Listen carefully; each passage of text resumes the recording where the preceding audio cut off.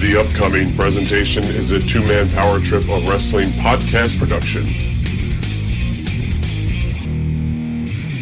And now for something completely different.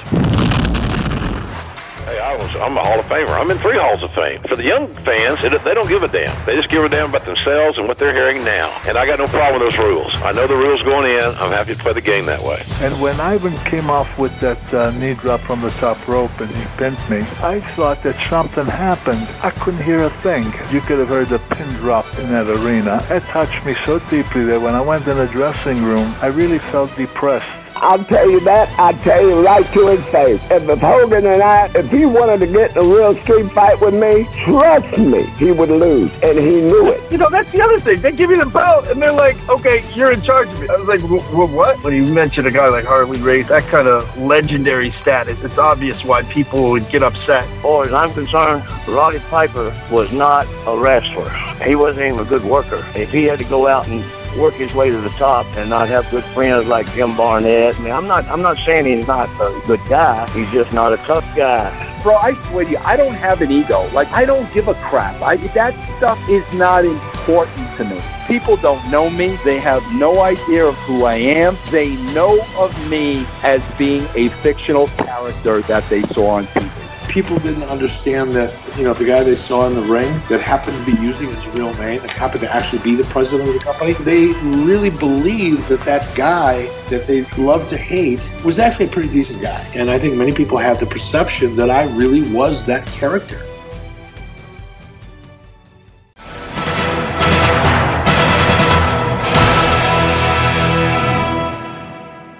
Hello and welcome to the two-man power trip of wrestling. I'm your host, JP John Paz. With me today, very special guest. He is, of course, the founder and creator, the project designer of Smashverse, a.k.a. the Wrestling Metaverse. He is River Tamor Beg, a.k.a. the People's Degen. Welcome to the two-man power trip, River. How you doing? Hey, John. Yeah, I'm doing very well. Thanks for having me on. Really, really excited. As a wrestling fan, it's great to be on my first wrestling podcast. Wow, really? I'm surprised by that because I know you're obviously a huge fan. I'm surprised that you haven't been on the other wrestling shows. Not yet. We've been in discussions with a few others, but I've been on plenty of gaming shows, crypto shows, NFT shows, etc. Oh, we'll definitely get into some of that stuff because I even need to learn about some of the NFT stuff, but. Before we get to that, what's been going on lately? What's going on in your world? What's keeping you busy? Holy crap. That's a good question. We're kind of like a hybrid NFT crypto game, focusing on sports combat as our main kind of gameplay design. So, in the last kind of 2 months, the crypto world, as it does, has fallen apart. We've had various kind of coins, etc., tank in price, and NFT sales have been going down as well consistently over the last couple of months. So, we call this in the crypto world the bear market. It's where basically everyone's in hibernation mode and they're waiting for the bull market to come back so they can jump around bulls in a china shop. So in crypto world, it's a great time for people that are building and just want to get their heads down, focus, no noise, and that's where we are right now. We're just heads down, building both the game, getting new wrestlers, MMA fighters into the game, and kind of doing a lot of kind of community engagement and getting feedback from the community about what they do and don't want to see in the game, etc. So yeah, bits of everything have been keeping me busy. Now, tell us about the game, because obviously Smashverse, it's not just a profile pic, like you guys like to say, but it's not a PFP. What is Smashverse? Tell us all about it, and obviously the wrestling metaverse that it is. Sure, happy to kind of share more. So the whole kind of concept started based on the fact that, in the kind of NFT space, you've got these profile picture projects. I'm sure some of you have probably heard of the Bored Ape Yacht Club or the Bored Apes as they're called. These are kind of NFTs, which are just cartoon pictures of apes. Somehow they've ended up being worth $100,000 plus. And in the space, basically, you've got these types of NFTs for all sorts of communities. You've got the anime NFTs, they're called Azuki. You've got the hip hop NFTs, they're called Clone X. And then you've got like the kind of like party boy, DGen NFTs called the Bored Apes. And I felt like I didn't really fit in any of those communities. I felt like none of them quite resonated with me as I would have wanted to, and it didn't warrant for sure paying, upwards of $10, $20, $50,000 to buy into them either. So I felt there was something missing for people like myself, which are, sports combat fans, professional wrestling fans.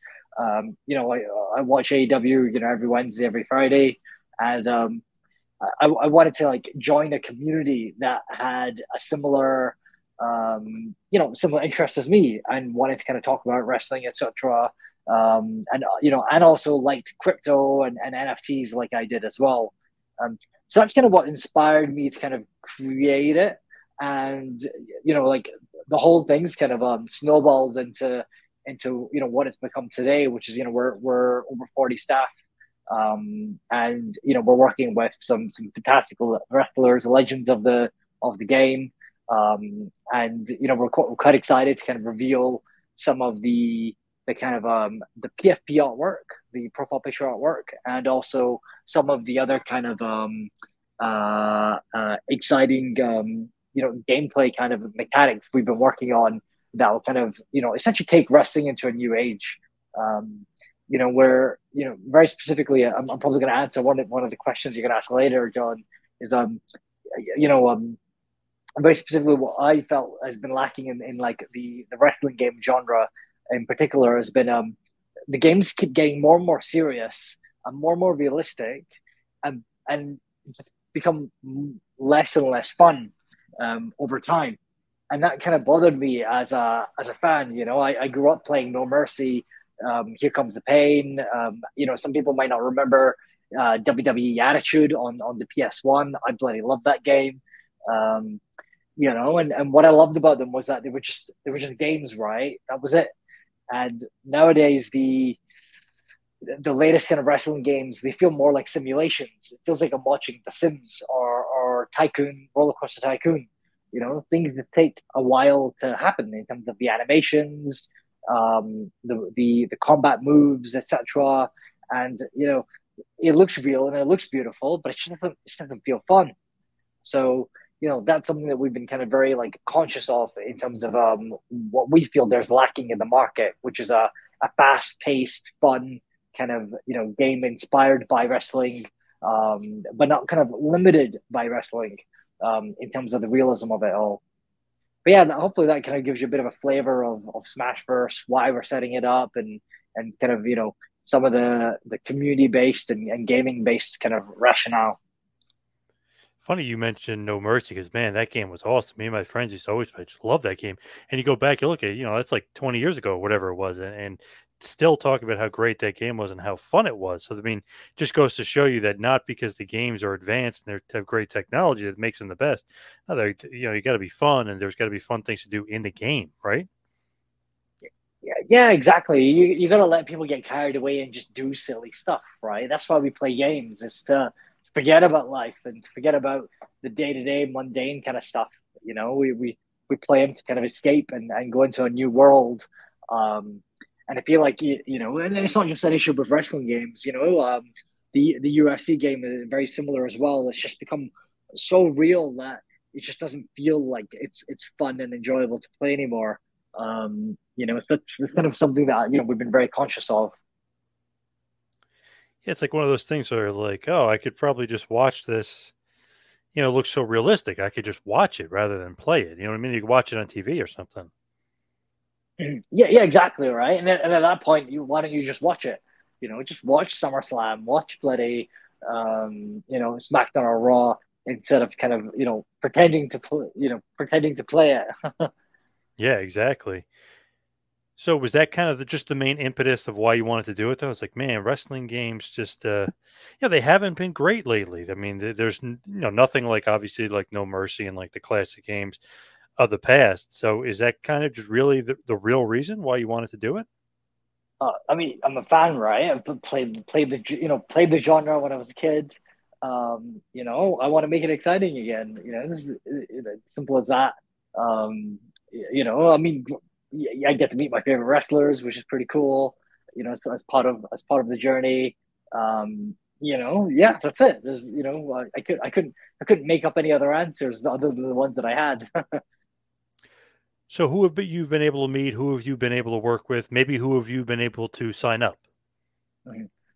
Yeah, sure. I mean, we've revealed a few names so far. I couldn't reveal any that we've signed and haven't revealed publicly just yet. But some of the guys that we've got include like Scarlett Bordeaux. I think she just went back into the WWE, which is pretty cool. Good, congratulations to her. Al Snow, who's obviously a legend from the late '90s, early 2000s.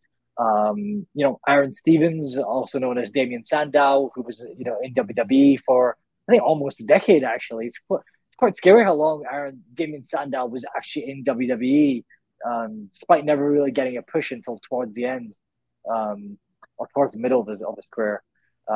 We've got the Blue Meanie, classic from like the late '90s. He's still around doing his podcast, etc. And there's a couple of active legends that we've been in, kind of working with as well that we'll be revealing over time. And I was joking with one our VP of licensing about this the other day. The biggest issue we've had is Mr. Tony Khan picking up pretty much every single big talent that we've gone after. Yep. We were going after Claudio. Tony picked him up. We were going after Jeff. Claudio picked him up. We were going after Deonna Purrazzo. Tony picked him up. We internally we've got a joke, which is any talent that we approach, they should say thank you because they're gonna get a call from Tony after us. Right. Yeah. I think we've quite literally lost like 15 to 20 names to Tony in the last kind of 9 months. Wow, crazy. Yeah. But I mean, it just goes to show you guys are, you got your ear to the ground. You got, or you're trying to get the guys that people want. You're trying to get the guys that people are interested in. I mean, I'm a fan of them as well, right? I think people still love them. So based on the fan reactions they get in AEW, that's definitely the case now.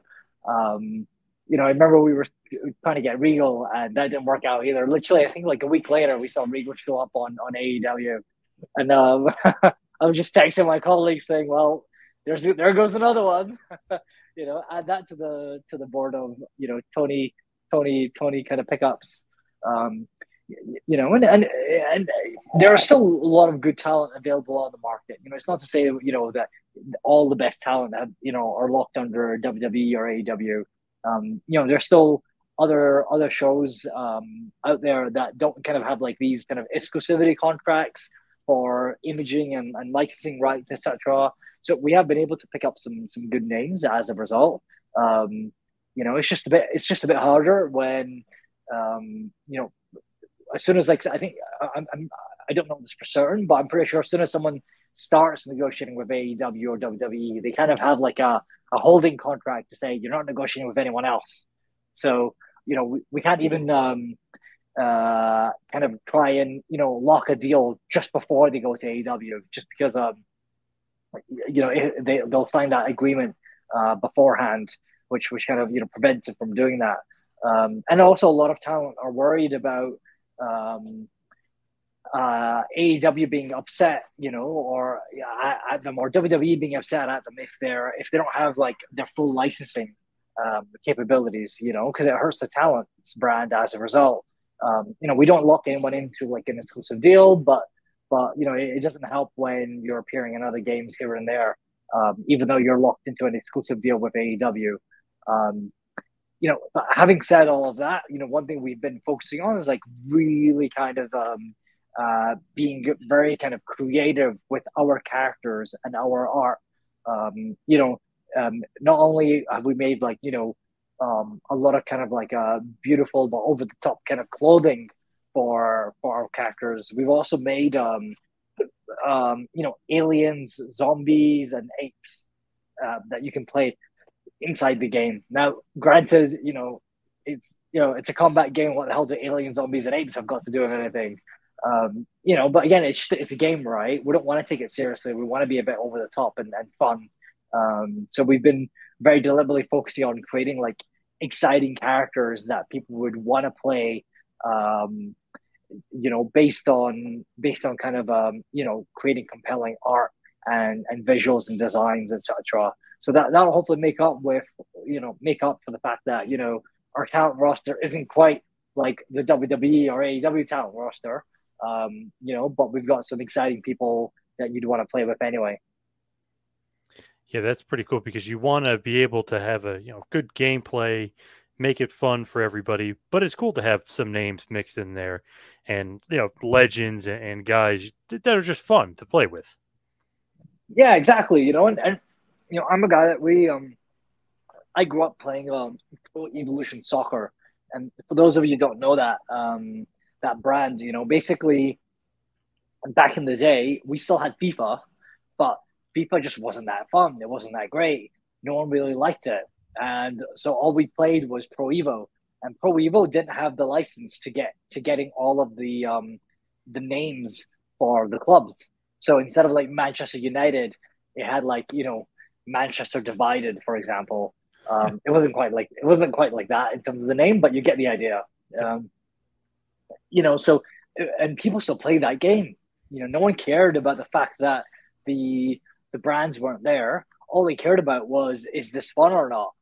And for several years, Pro Evo was the soccer game that you played and you bought.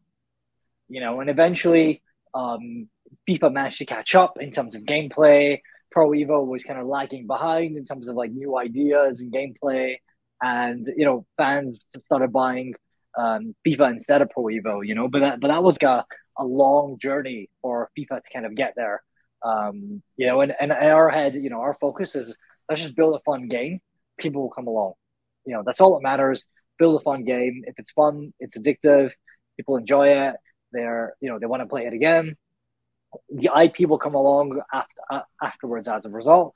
Once you've got the players. When you look at it, what is like the wrestling metaverse? Like what does that actually mean? That's a good question. It depends on like what the word metaverse has been kind of overused nowadays quite heavily. So if you mean the metaverse in the literal sense of what is it supposed to mean, or if you mean more in the sense of like, what's your brand kind of thing, because two of those kind of have different kind of meanings, right? Metaverses in general, what they're supposed to be is kind of online ecosystems or environments that mean you can hang out in and kind of do anything in. So our original concept, was around, let's create essentially this metaverse where any wrestler could essentially make an NFT or a character of themselves and basically put it into the game for fans to play, right? And then fans can then take that character and essentially take them into other games as well, right? So it was about basically creating like a character that's kind of interoperable between multiple games. So it's kind of like taking Mario and putting him into a soccer game, or like the next Halo or the next Call of Duty. Some people will want to do that because they like Mario, the character. They get attached to that character. Or whoops, can you still hear me actually, John? Yeah. Oh yeah. Awesome. My screen switched off there, so I was wondering what was going on. So that's what metaverses are kind of supposed to be, like interoperable for your character and your kind of design. And one of the deep kind of and powerful things about them is when you start customizing your own character, right? Because then what ends up happening is you start growing attached to that character, right? It's like customizing your own clothing or gear, or like if you played World of Warcraft or kind of Guild Wars, or even like Skyrim, or Dragon Age, etc. You know, you spend a lot of time, or you could spend a lot of time customizing your character and making them look and feel like you, or like your online identity that you kind of wanted to have, and wanted the world to see. And then you kind of grow attached to that online identity. I certainly remember growing up, I was trying to make the same character in almost like every game. I wanted a tall guy with long hair, a big beard and kind of rugged look. I'd make that in my wrestling games. I'd make that in my my MMO games and my RPG games, etc. And what the metaverse is supposed to do is allow you to make that character once, and then allow you to move that character to any game. So that was kind of like the original premise of the wrestling metaverse that we kind of originally set out, is allow fans to kind of make their perfect wrestler. They can play them in this game, or if they want, they can kind of take that wrestler and move it to other games. And also other people that are maybe in non-wrestling games can bring their non-wrestling characters into our game, and their character can become a wrestler inside of our game. So the whole idea was, maybe one day in the future you could get Master Chief, or Joanna Dark from Perfect Dark, or Conker's Bad Fur Day, or Mario coming into the wrestling metaverse and being a playable character, that looks exactly like that. That's kind of what the metaverse is supposed to be, and what we were trying to do kind of back then. That's still our goal today, but we've just kind of rebranded to Smashverse, to focus on kind of combat in general. It still has a big wrestling theme to it. We still have real, wrestlers inside the game as well. But it's not like the kind of only focus when it comes to combat. We've got MMA and boxing kind of in there as well. When you look at it, like, okay, it's the metaverse. I mean, that's so cool. Like, let's say Master Chief from Halo is in the game. I mean, like, stuff like that is so cool. So, like, right now, it looked like there was like different characters from wherever. Are those just made up characters, or are those like licensed characters from video games that are in Smashverse? So right now, they're all made up characters. They're ones that we've designed internally with our own art team. That's all our own IP that we've been kind of building. Over time, we will get IP from existing games, etc. And we have also designed characters of Al Snow and Scarlet Bordeaux, etc. I think we've released some of their kind of character art on Twitter as well. I can share that with you afterwards. So that's kind of where we are at this stage.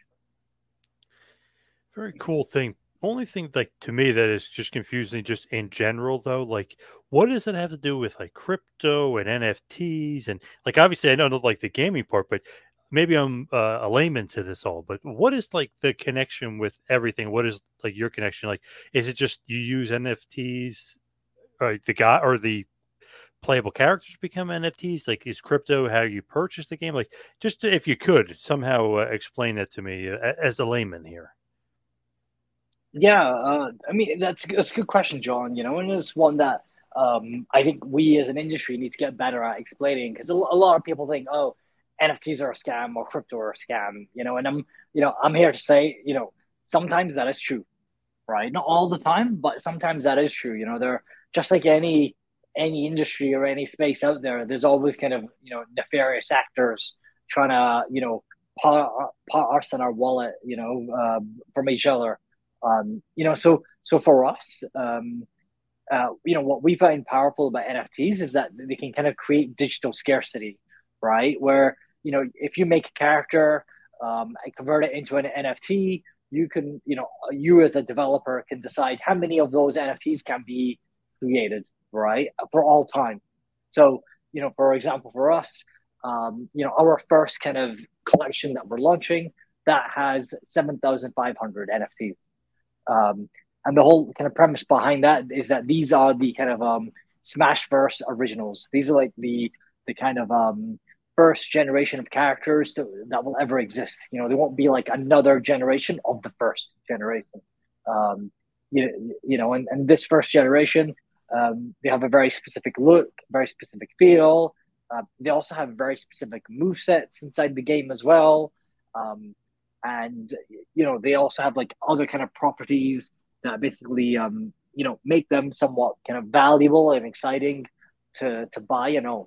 And the whole premise behind this is that that these characters are essentially like your digital skins, right? So very similar to like Fortnite, you can customize your skin and kind of change it about. And I'm sure for those of you who have kids, you've probably seen your kind of credit card statement saying your kids have spent X much money on Fortnite, and you're wondering what the heck are they spending that money on. Yep. Yeah. Chances are they're customizing their Fortnite character to another skin. So these NFTs are a bit similar. So whilst you can play our game for free with like a base character, like you can in Fortnite, if you want to kind of customize it and give it a bit of a special look and feel, you have to basically purchase an NFT, which is essentially a digital skin. Now, one thing that's always bothered me about Fortnite and other games as well that have done this, like Halo, for example, is there's no limit to the number of skins they can sell.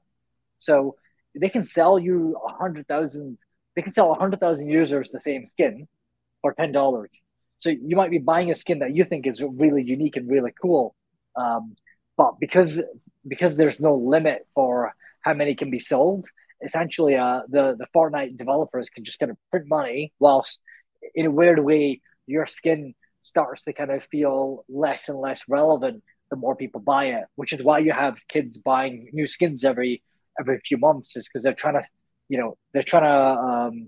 stay cool and stay different ahead of the curve from everyone else. And what ends up happening sometimes is, as well as Fortnite will put a discount on the skin the next month. So whilst you might have bought it in March for $10, in April Fortnite might have said, well, we're going to put it down to $5. And then you're like, well, what the heck? I just paid $10 for it last month. You've all of a sudden made it half price now. Everyone's got one. And what NFTs allow us to do as developers, and how it benefits players and users, is that as a developer we can say there's only going to be 7,500 of those.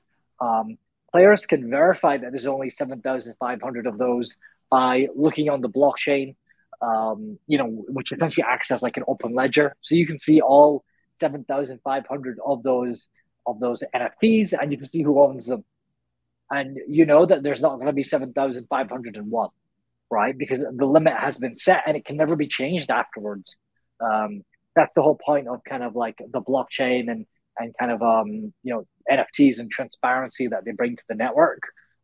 So what that means as a player is that you've got a rare NFT or a rare skin that you're confident that no one else is going to have, or you're confident that basically no more than 7,500 people are going to have. It just depends on the game. So that's kind of what's exciting about the blockchain to me, is that it introduces this kind of scarcity kind of angle via NFTs. And players can also resell that skin / NFT when they want to. So unlike in Fortnite, where once you buy that skin, that's it. There's really no kind of resellability for that skin. And in Fortnite don't want you to resell the skin either, because they keep selling the skin for $10. Well, they don't want you to resell it for like $5 to be able to buy a different skin. So with NFTs, you can actually resell it if you A, decide you want a new skin, B, because you're bored of the game, or C, if you just want to make a bit of money and do something with that money. So in a weird way, like, it gives players more control than they've had before with kind of like traditional games. And to me, that's really exciting as both a player and also as a kind of a builder of the game as well. Yeah, that's the thing. Like my son on Roblox, somebody else had like the same thing, so he had to change it because he didn't want to look exactly like like his cousin or whoever he's playing with, or his friend. So that is true. With those games, they oversell certain things that look cool, and they become not cool because everybody has it. Yeah, and boom, before you know it, you're gonna spend another $20, $30 on another skin. It's like this endless cycle that just keeps happening. That is so true, but that is cool that you kind of think of it. It's got to be more unique. Like it's got to be, one off or whatever. But if it's a skin, it's got to be your skin. So that's a cool concept. I like that. Yeah. Thank you. Yeah, and it's funny because the space just gets such a bad rep when actually, and I was skeptical of NFTs first as well. This time last year, I was incredibly skeptical of NFTs. I wasn't kind of convinced until about early October. So it was about a solid 6 months between last March and kind of like mid September, early October, where I was just like, what the heck is this? And then after doing a bit more research, etc., I kind of realized the potential of them, and in a weird way, I was very glad I was skeptical because it just allowed me to do that research and dive deeper and have a better understanding of the space. And now it's easier for me to kind of like speak to people that are skeptical or don't quite understand it, and just let them know like this is my journey and how I went through it. There's no like right or wrong analysis of NFTs or crypto. We've all got our own opinions and thoughts. And that's fine. But it's just interesting to see the skepticism despite the impact and the potential the space has to kind of address some of the issues players have with games and microtransactions and skins, etc. When you look at just NFTs in general and crypto and stuff, like why is it like fluctuating so much? Like you said, it was kind of going down. Is there a reason behind that? And is there going to be a surge back up? Crypto's, because it's a public market in the sense that anyone can buy and sell it. We've essentially got public prices and order books, somewhat similar to like, the stock market with like order books and prices, and whilst crypto is volatile, like ironically, I don't think it's any more or less volatile than the stock market. Some stocks are down 70% on the year. I think Netflix is down something like 70, 80, 90% on the year. Amazon's down a stupid amount on the year. But no one kind of talks about that. We talk about crypto going down 15%, on the week or the month or whatever. But we Tesla crashed the other week. Sorry, not the other week, but the other month Tesla crashed. In one day it was like I think crashed like 20%. I think that got picked up a little bit. But like that volatility is just kind of normal. We've got some countries going through some severe inflation. We've got some kind of countries going through recession. And every now and again you do get like a Lehman Brothers situation as well, where they're over leveraged because they're under leveraged because they've borrowed too much money, or under leveraged, over leveraged. Actually, no. Basically, they've borrowed too much money and they don't have enough capital to be able to kind of pay back their loans and their debt. So what ends up happening is they end up getting margin called or liquidated for their funds. It's like when you can't pay your mortgage and your bank basically takes your house, right? That happens in the banking sector where, if certain banks can't pay their debts, then other banks or other lenders end up just, taking all their assets. We have a similar thing in crypto where, there are like a couple of cryptocurrency hedge. Whoops. We have the same thing in crypto where there's like, no worries. We have a few things in crypto that are similar where, there's like these kind of cryptocurrency hedge funds / banks where, they were borrowing loads of capital and, crypto prices were going down and they didn't have enough money to pay their loans back, and then they ended up getting margin calls. It's just quite funny to see the stock market and the crypto market just kind of play out in similar ways. In that regard, just because a lot of the people from the stock market have moved into crypto just because it's a bit more of a glamorous industry. So you're getting those similar types of ups and downs, going on that you did in stocks back in the day. So yeah, that's the reason. I wouldn't say it's like that much different compared to the kind of stock market in terms of like volatility. Yeah, it's Then crazy. Like sorry. the market kind of, I don't know. To me, it was like, oh, it's so hot, and now it's so cold. It's just crazy the way it fluctuated.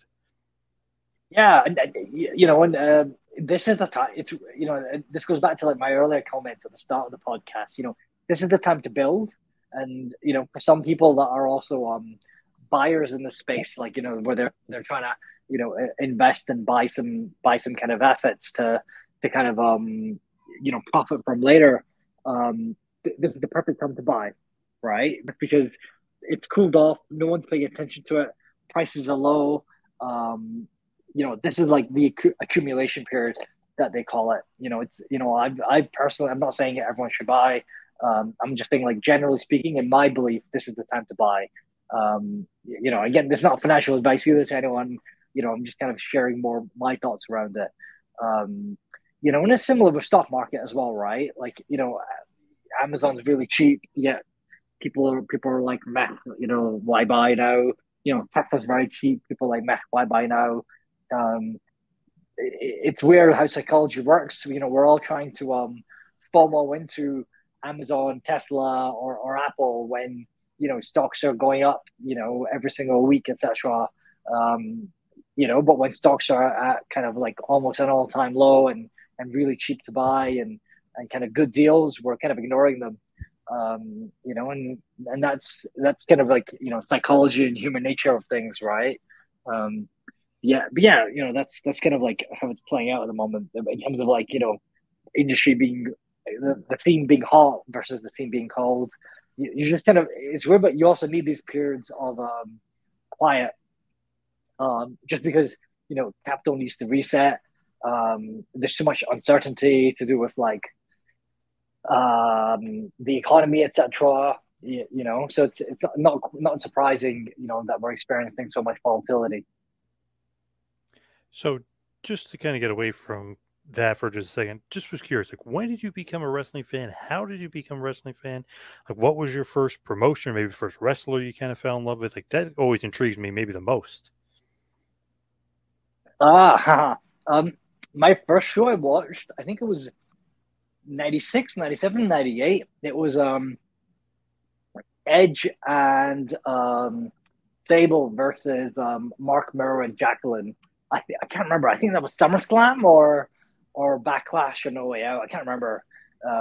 Basically, yeah, both of them have teamed up to fight each other. That was the first match I ever saw, and I was pretty much hooked instantly. I just sat down and I watched the whole match. I watched the rest of the card, and then every Friday onwards, basically, I think it was Friday night. I think it was every Friday night onwards. I was there to watch wrestling. Interesting enough, just whilst WWE or WWF at the time was the first ever thing that I saw, because that was like a one-off pay-per-view event, or I don't know what it was, but my uncle had it on the TV, but we didn't have the channel that showed the WWF, so the only thing that we could actually watch was WCW. So Oh, wow. every Friday after that, I was actually just watching WCW. So and I'm quite happy. I felt like that was the better brand to watch at the time. Looking back at it, but I grew up, watching Sting, Goldberg. I saw obviously the NWO feud, and kind of Nash taking the finger poke of doom, and then I grew up all through the implosion of WWE as well, which was still sad to this day that the brand kind of died. And I kind of fell out of wrestling for quite a number of years. Ended up just getting into MMA instead. I would still watch kind of some of the major pay-per-views, but I would just never watch it weekly like I did back when I was a kid. And then I ended up discovering AEW. I watched the Double or Nothing buy-in from 2019, and I think I watched it like the first day it was on YouTube. I don't even know how I came across it, but I just did on YouTube, and I decided, screw it, I'll play it. And I think like there was Luchasaurus at the start, and they had MJF at the start as well in the ring, and there was a couple other guys in the ring at the start, and I just thought, this looks funny. okay, let's watch. And then since then, I've been watching AEW every single week, on a Wednesday night, and then obviously they launched Rampage. I watched a bit of Dark every now and again. I stopped watching Dark after they released Dark Elevation just because we just got too much. But yeah, I'm now, 30 hours a week glued to wrestling.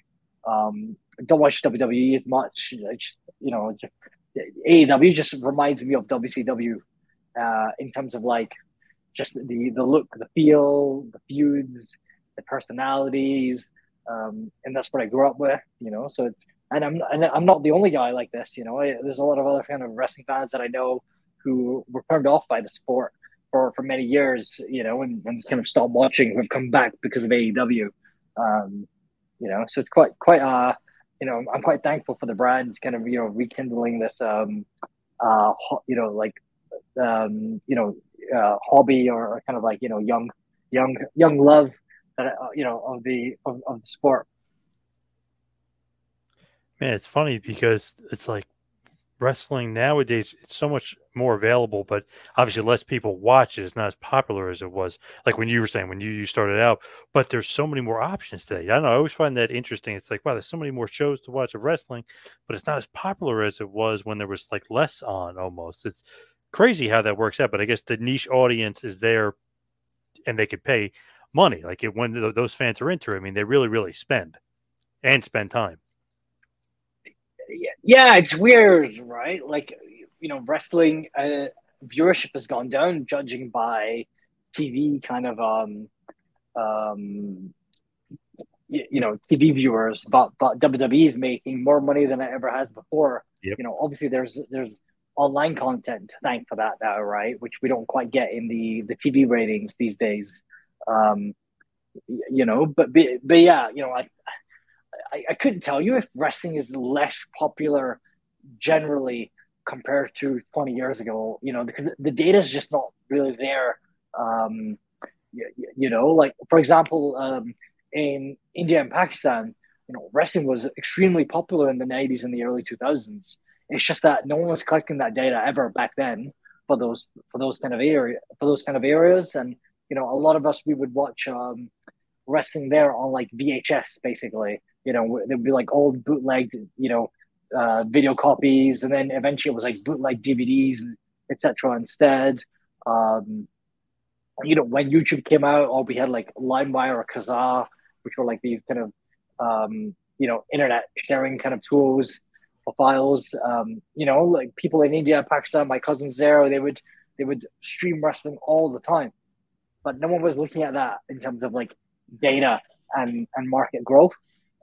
Now India's WWE's second biggest market all of a sudden, so they're all eyes are on it, etc. They found out that wrestling's more popular than cricket in India, which is insane. It's like saying wrestling is more popular than the NFL. Like it gets more shows than the Super Bowl. So I don't know if like wrestling's become less popular generally or more popular. Just because like there were fans, all across the world for wrestling in the 90s and the 2000s. We just weren't collecting that information, and now we are. And we can kind of see the revenue kind of being captured as a result. But I don't know if the industry is growing or not, or if it's growing. Yeah, I hope it's grown. It's a fun sport. It's there's a lot of theatrics. There's a lot of learnings you can have as a viewer and as a kid.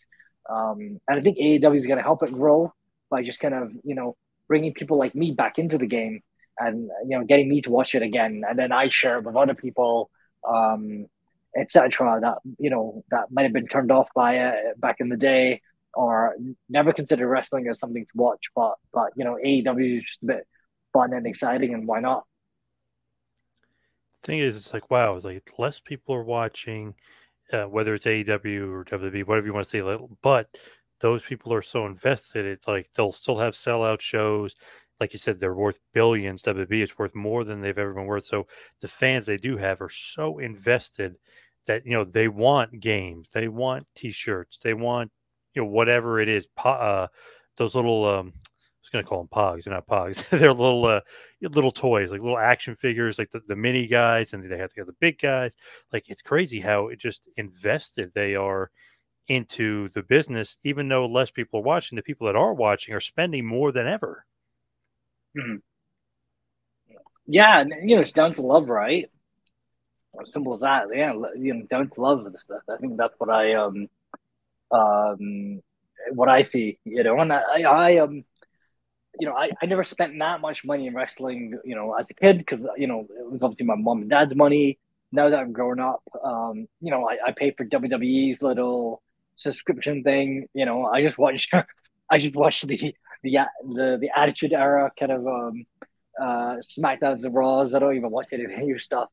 But I pay for obviously the Fight Pass on for AEW. I think I've bought every single AEW pay-per-view ever. So I don't quite buy the T-shirts and stuff, but I know a lot of other people that do. Some of the athletes and wrestlers that I've been speaking to as well. One of them was saying that he made $5,000 a year doing the indies in the US, but he would make $60,000 a year from basically selling T-shirts and signatures and autographs and pictures and like getting tips from fans. So the fans would literally pay him 12 times more than the shows would pay him. And he just saw shows as like a marketing tool to like promote his brand and get his face out there and get his kind of name out there. And he got paid to do that. It wasn't a lot of money, but that 5K basically paid sometimes, for like some travel and maybe a hotel somewhere and some food, but really like, the money that kind of, paid the real bills and the living, etc. That came from, the fans basically buying merch and stuff, which just goes to show, right? Like without the audience, without the people that kind of care about the industry, the wrestlers wouldn't be here as a result. When you really like look at just like the landscape of like the business and stuff, I've talked to guys and it's like, yeah, it do okay in the indies, but I bought a car on all the merch money. It's like, oh my God, like bought a car, like, you know what I mean? You think about stuff like that and you're like, wow, like some of them do really well selling the pictures and the autographs and like the other stuff. So I was just thinking, I was like, wow, that's pretty impressive. Like just on merch money alone, this guy's buying cars. Boom. Yeah. I mean, the margins are pretty decent, you get a shirt that's printed, 500 times, cost you maybe $10 per print for the shirt. You sell it for like $30, cost you a couple of bucks to mail it to someone or just sell it in the shows. That's 3x your money, right? You're making $20 margin. You sell 10 of those a night. It's $200. It's not a huge amount of money, but it starts adding up when you count the autographs and and the other stuff, etc. as well. Which is why you see kind of new T-shirts, every other week. That AEW are kind of promoting. I'm pretty sure Punk's come out with a new shirt almost every month. Yeah, that's true. Like God, I can only imagine what he makes on merch because they were saying when he came back last year that his shirt was one of the best sellers that Pro Wrestling Tees ever had. And obviously everybody's on Pro Wrestling Tees if you're anybody as far as the business. So, I mean, that's pretty damn impressive. Like as far as the amount of T-shirts sold. So just imagine him. He's buying houses with that merch money. Forget cars. He's probably buying houses. Yeah, I was trying to buy a Punk T-shirt back then. I don't even buy shirts that much, but So I'm not surprised his merch is flying off the shelves. So just in general, like now, it's like so you're pretty much an AEW guy, and you were a WCW guy. I mean, pretty much, right? Not really a WWE fan per se.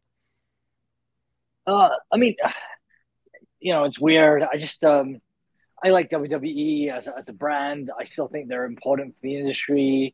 I think people like Hunter and kind of Stephanie are great for the sport. And they've got some really good talent in there as well, right? You can't deny, it's got some, they've got people like Ricochet is just bloody phenomenal. And Kofi's still there, and a couple of the other kind of old school kind of guys are still there doing their thing. But it's just I feel like it's aimed at a different audience and different genre. Like it feels more kind of aimed at kind of the younger demographic, etc.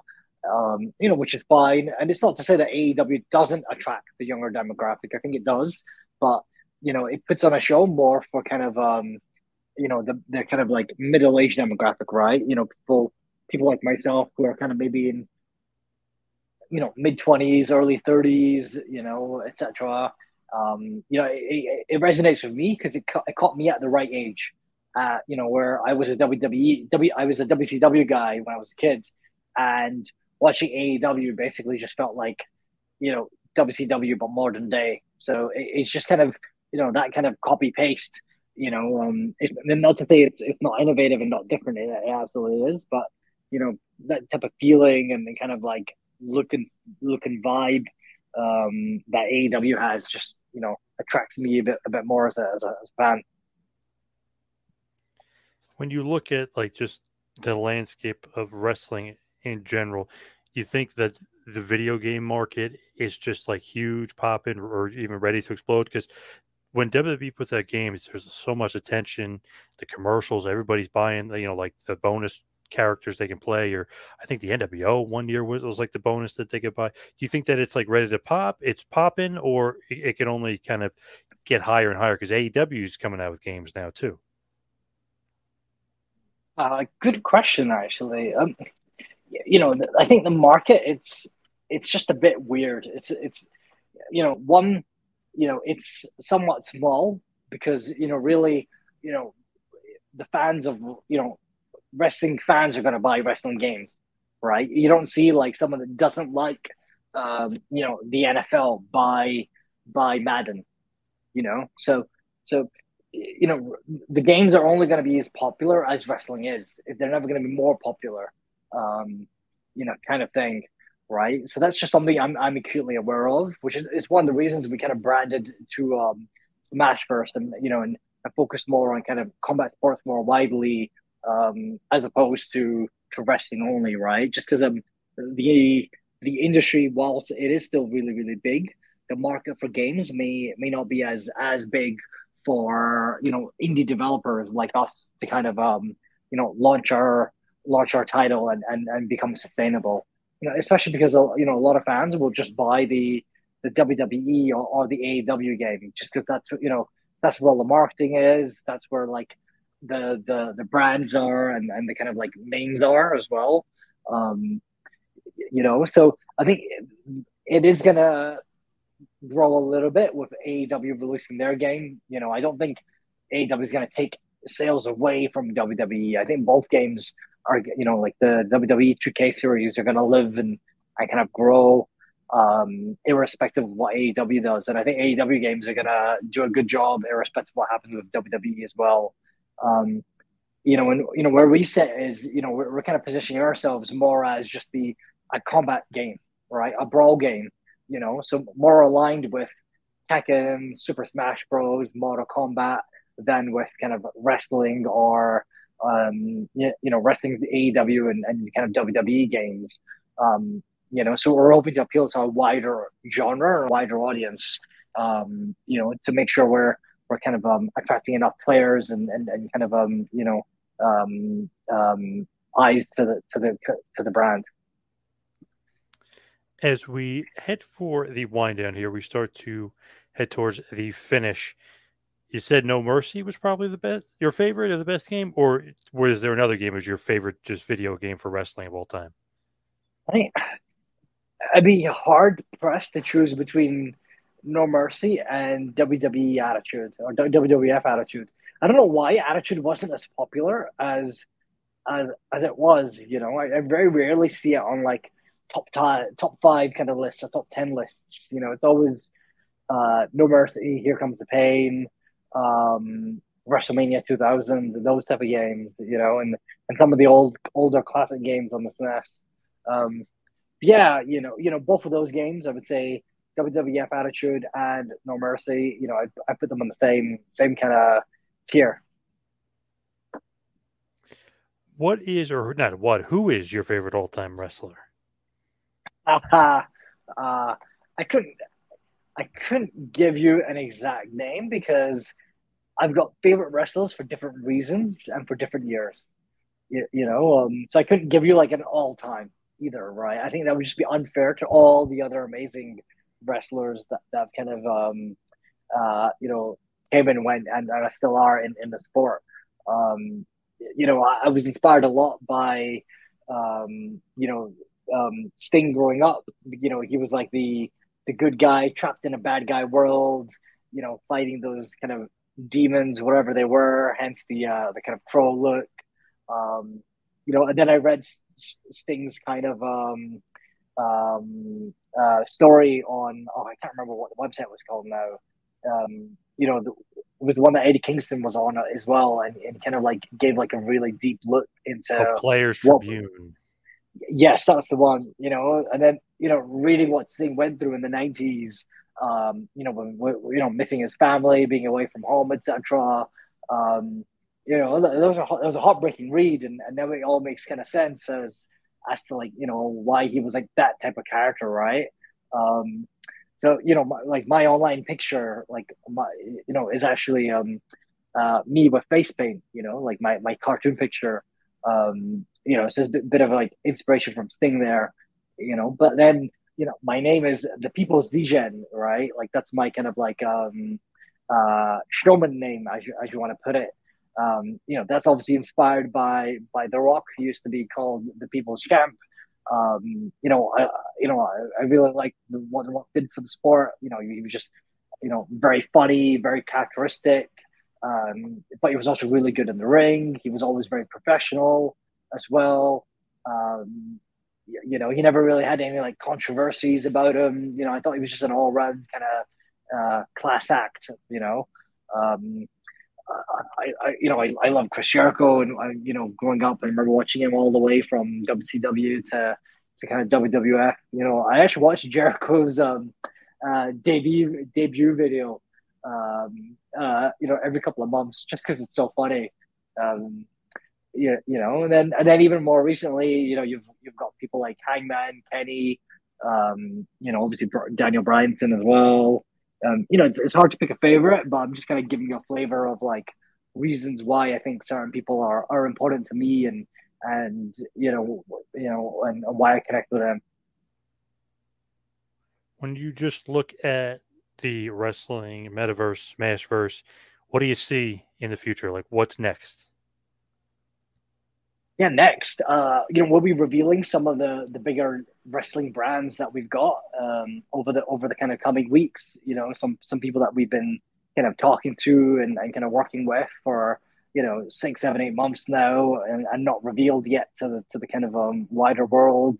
And we are actually going to be selling our first kind of collection of Smashverse NFTs. That'll be happening in September. So I'm quite excited about that, just because people will finally be able to kind of own one of their kind of playable characters, which is a big deal for us, and big deal for kind of the community that we've got as well. I think the other kind of two things that are next are really exciting for us. And if anyone wants to check us out, just go on our website. It's called smashverse.com. And the official release is that going to be in September? That'll be December. So December. Okay. We've got So we've got kind of a couple of I can only call them like mini games or like activities planned for anyone that kind of buys our NFTs in September. Or actually the best way we call it is digital theater. We've got a bit of a story going on within the Smashverse that we'll be sharing between September and December to keep people entertained. Very very heavily inspired by various wrestling feuds, quite excited to be revealing that as it happens.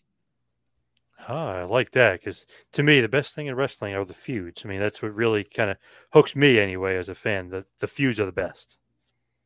Yeah, exactly right. So yeah, we've been putting a lot of attention to the drama that we can create as part of the game.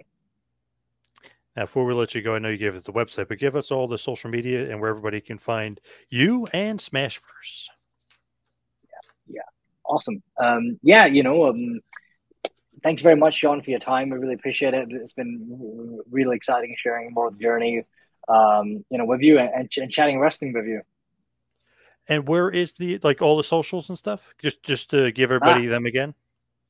Sure, yeah. So on Twitter, we are known as Smashverse_XYZ. And then on Instagram, we're literally the same, Smashverse_XYZ. And then on the internet, you can just find us on our website, which is smashverse.com. If anyone uses Discord, you can just go on discord.gg/Smashverse. You can find us all there. If anyone wants to say hi to me or ask me any questions, just find me on Twitter. I'm the People's Degen, all one word.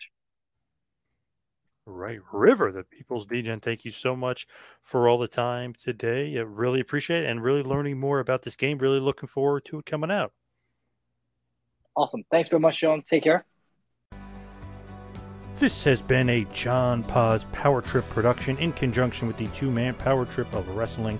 You could follow us on Instagram and Twitter at Two-Man Power Trip. You could check us out on Facebook. You could subscribe on YouTube. You can go to patreon.com/TMPT Empire to become a patron, and also check out the website tmptempire.com and buy a shirt at prowrestlingtees.com. Two-Man Power Trip, where the power lies, brother.